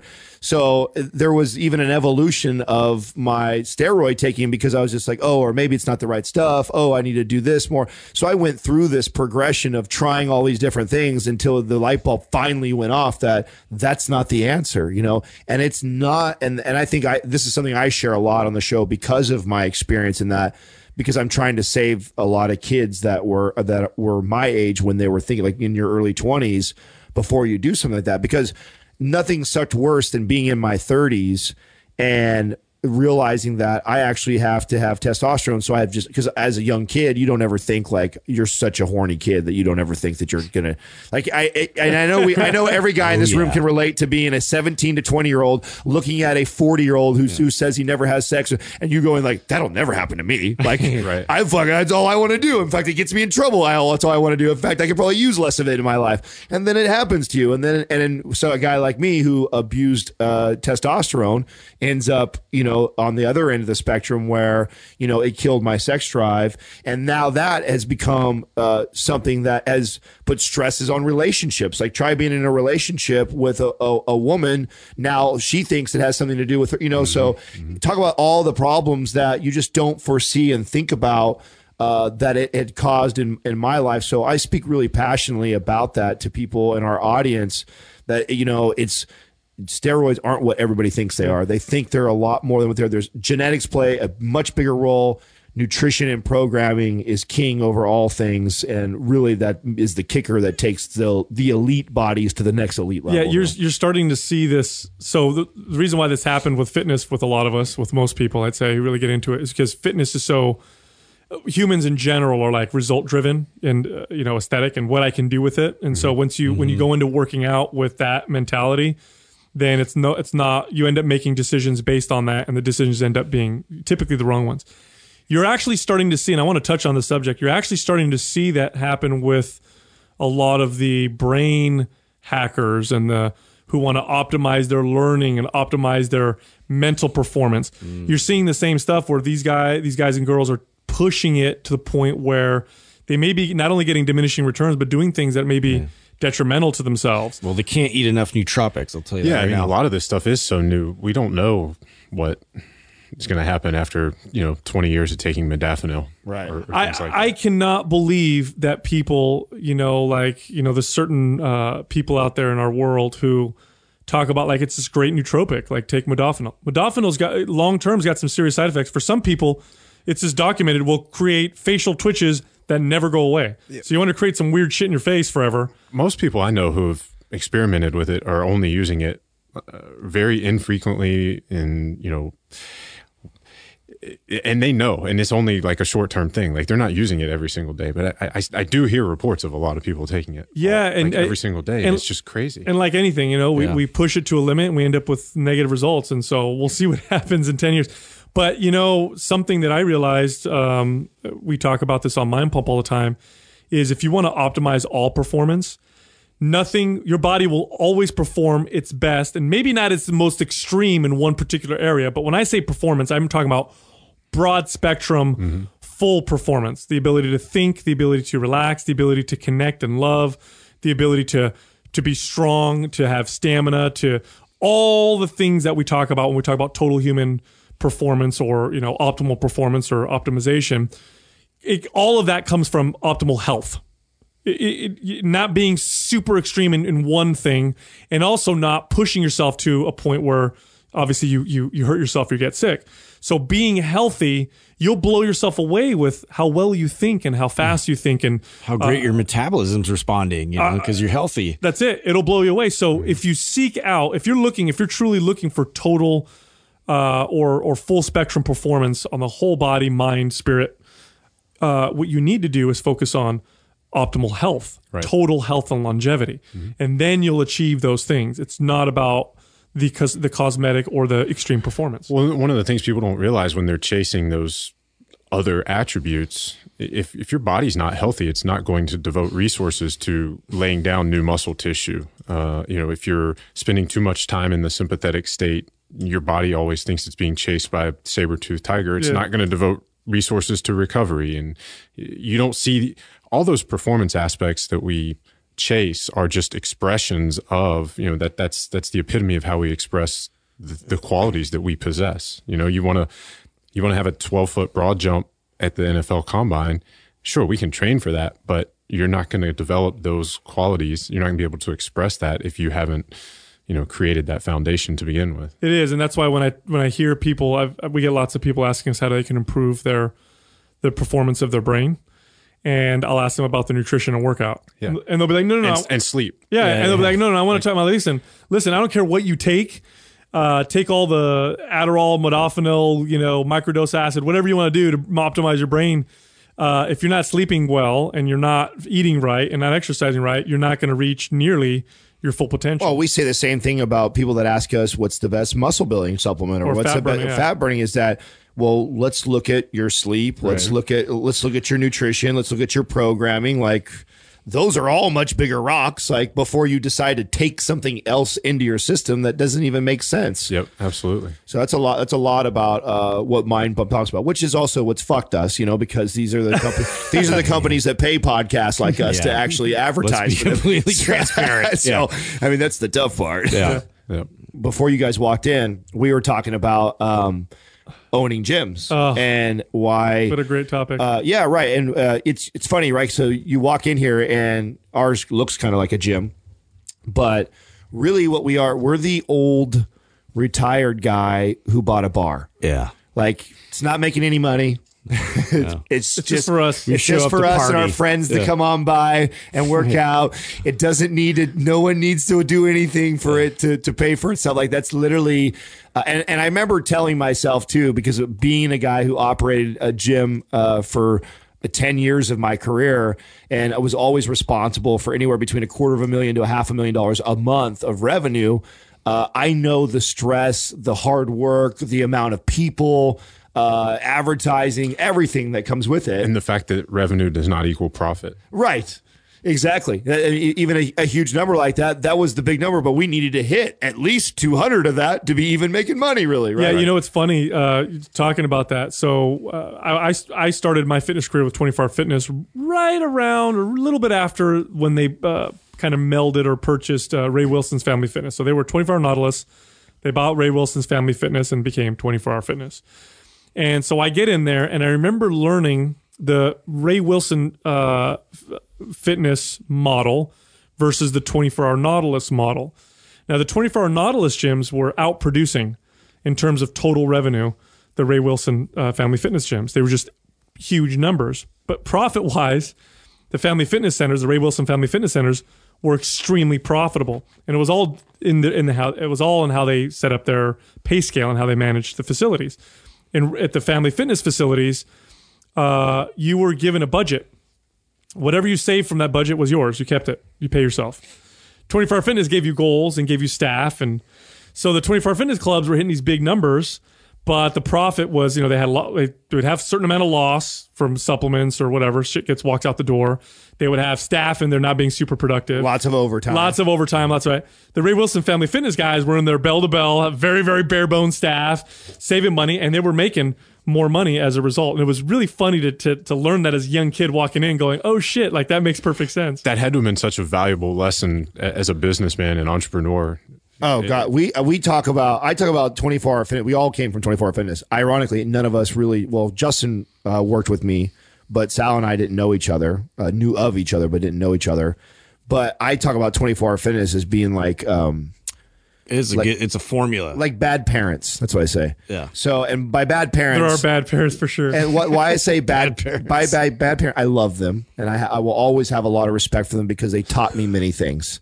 But by bad, I mean like they're a bad example. They hit us around every once in a while. Well, But then they gave us an ice cream after. They're similar to the rest of the fitness industry of preying on insecurities. We were taught to sell to people based off their insecurity. Like I got all of us in here all have records in sales. We were really good at what we did from that aspect. I don't think I was a very good trainer. I was good at selling you training though. I knew how to poke at your insecurities to get you to invest in lots of money on me. And I got really fucking good at that.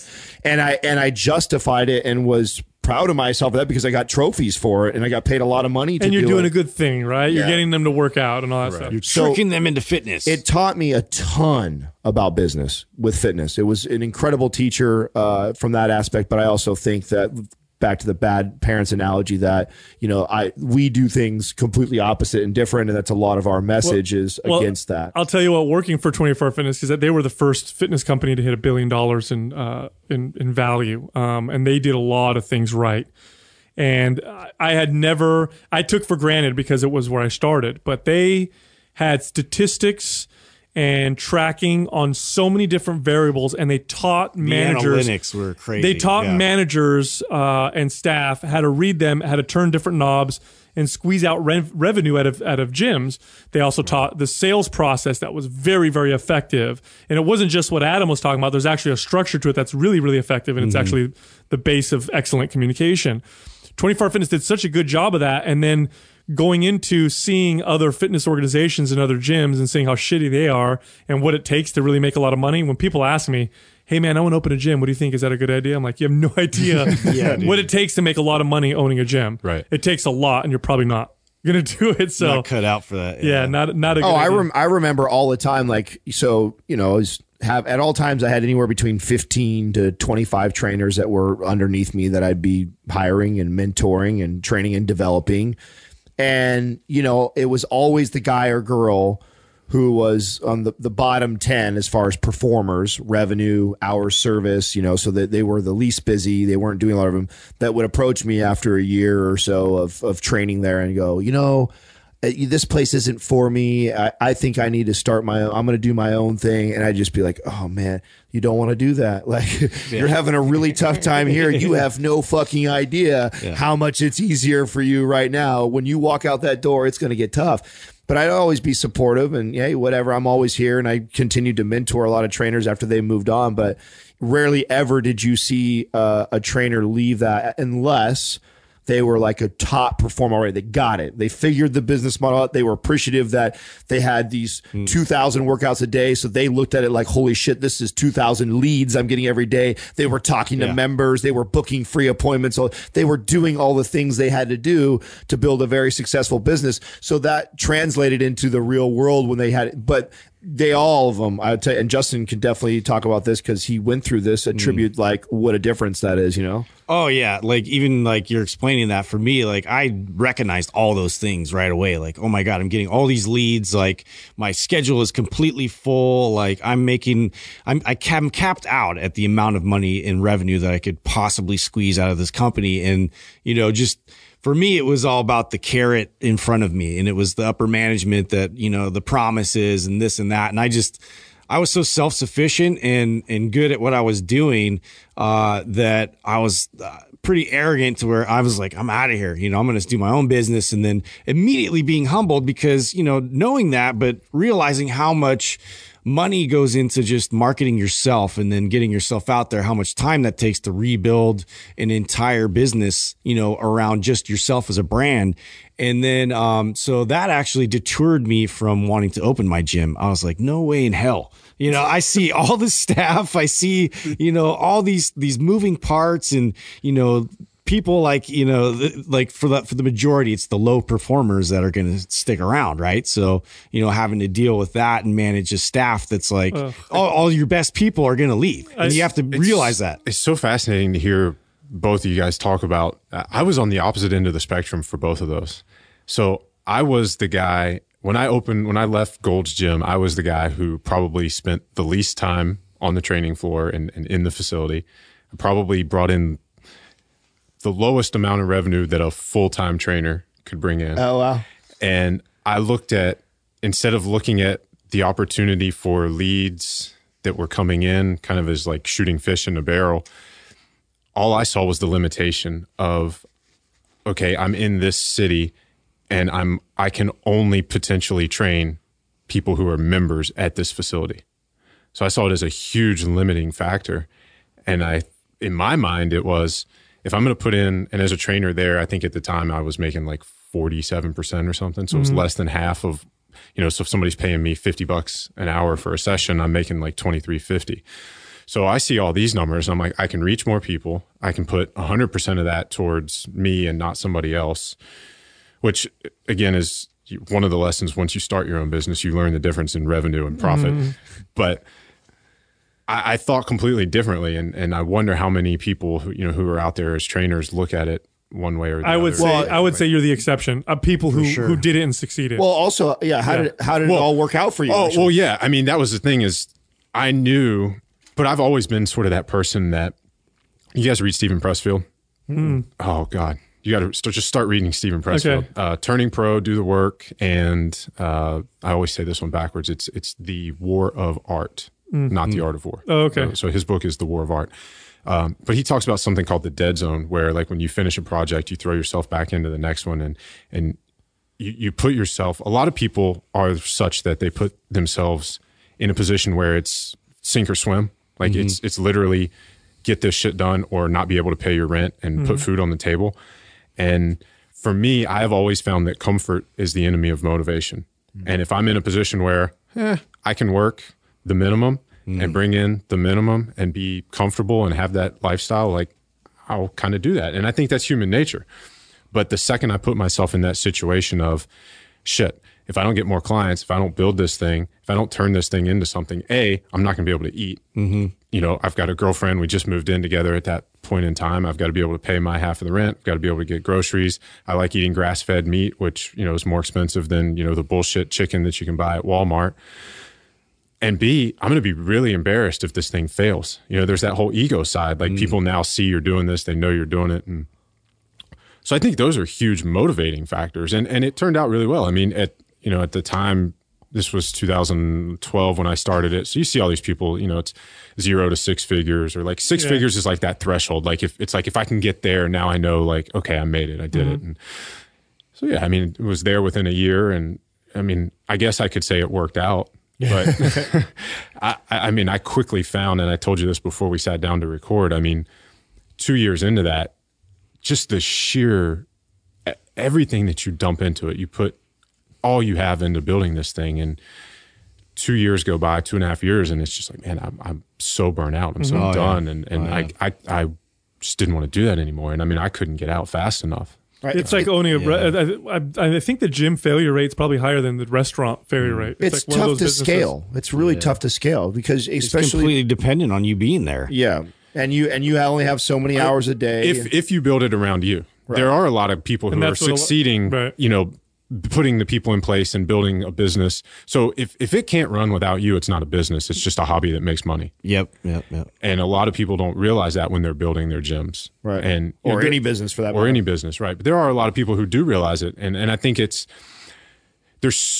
when people start a gym now, there's so many resources out there. You can get the done for you systems and marketing and all this stuff. But I don't think there are enough people educating young gym owners on how to make it a business that can run without you and to avoid that burnout and to avoid creating something that eventually you hate and, because it drains you and takes everything. Who's doing that for the CrossFit community is Barbell Shred and Mike Bledsoe and those guys. I don't know if you know them. Are they teaching people? I know that they're coming up with the systems for these boxes to operate. For building it so that they don't necessarily have to be there all day, every day. Yeah, lead generation and I mean, just the whole business side of it. I'll say this. A lot's changed since I managed big box gyms.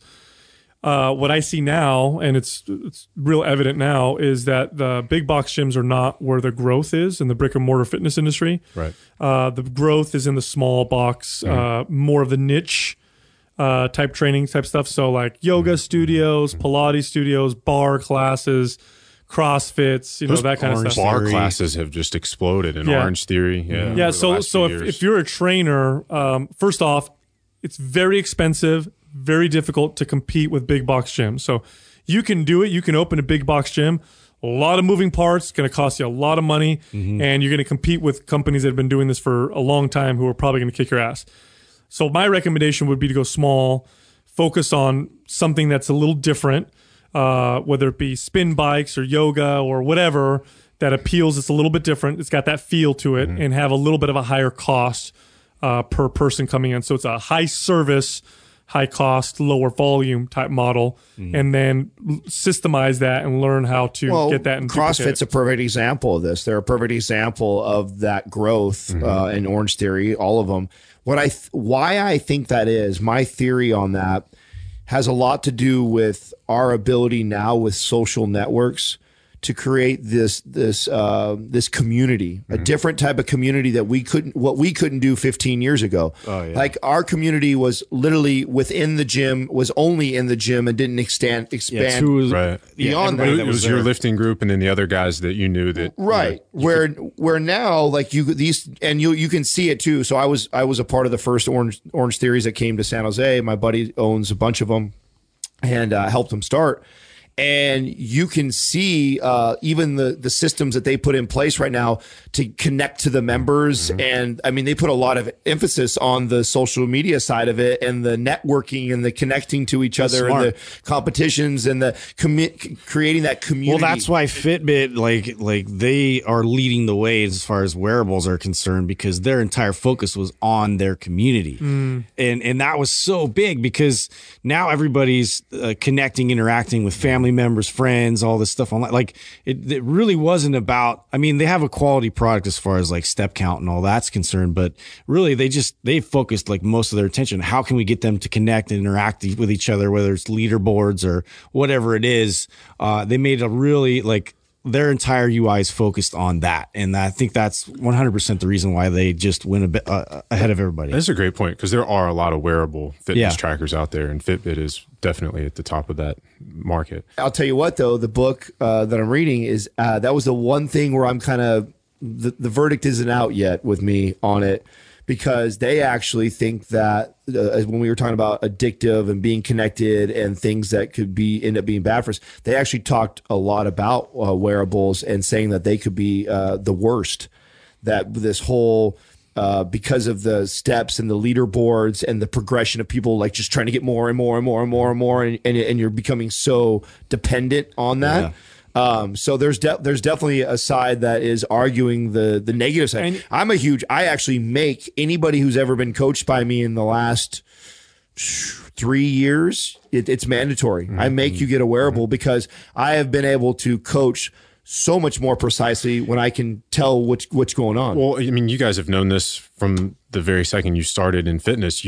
If somebody, best case scenario, you train them 3 or 4 times a week, you get them for 4 hours, you have no idea what they're doing the other 160 some hours a week. Now with wearables, you can see how they're sleeping. And it's not just when they come in, you ask them, how'd you eat? How are you sleeping? Right. Because we know that's fucking way off. Right. Now you can look at this and you can tell exactly. It is beautiful for coaching, especially like virtual and online remote coaching. Yeah. I think anything that humans adopt strongly, they do it because there's benefits, but there's also always with anything with that much power, there's potential. You still have to know when to put your tools down. Like we can use it, but then we also have to step outside of it as well. And I think that, we're still figuring out what that looks like. And it could feed into your, obsession with like hitting metrics and numbers. And, that's the same thing as me chasing a PR all the time and like always like trying to get to that, within my workout. It's not going to benefit my body necessarily.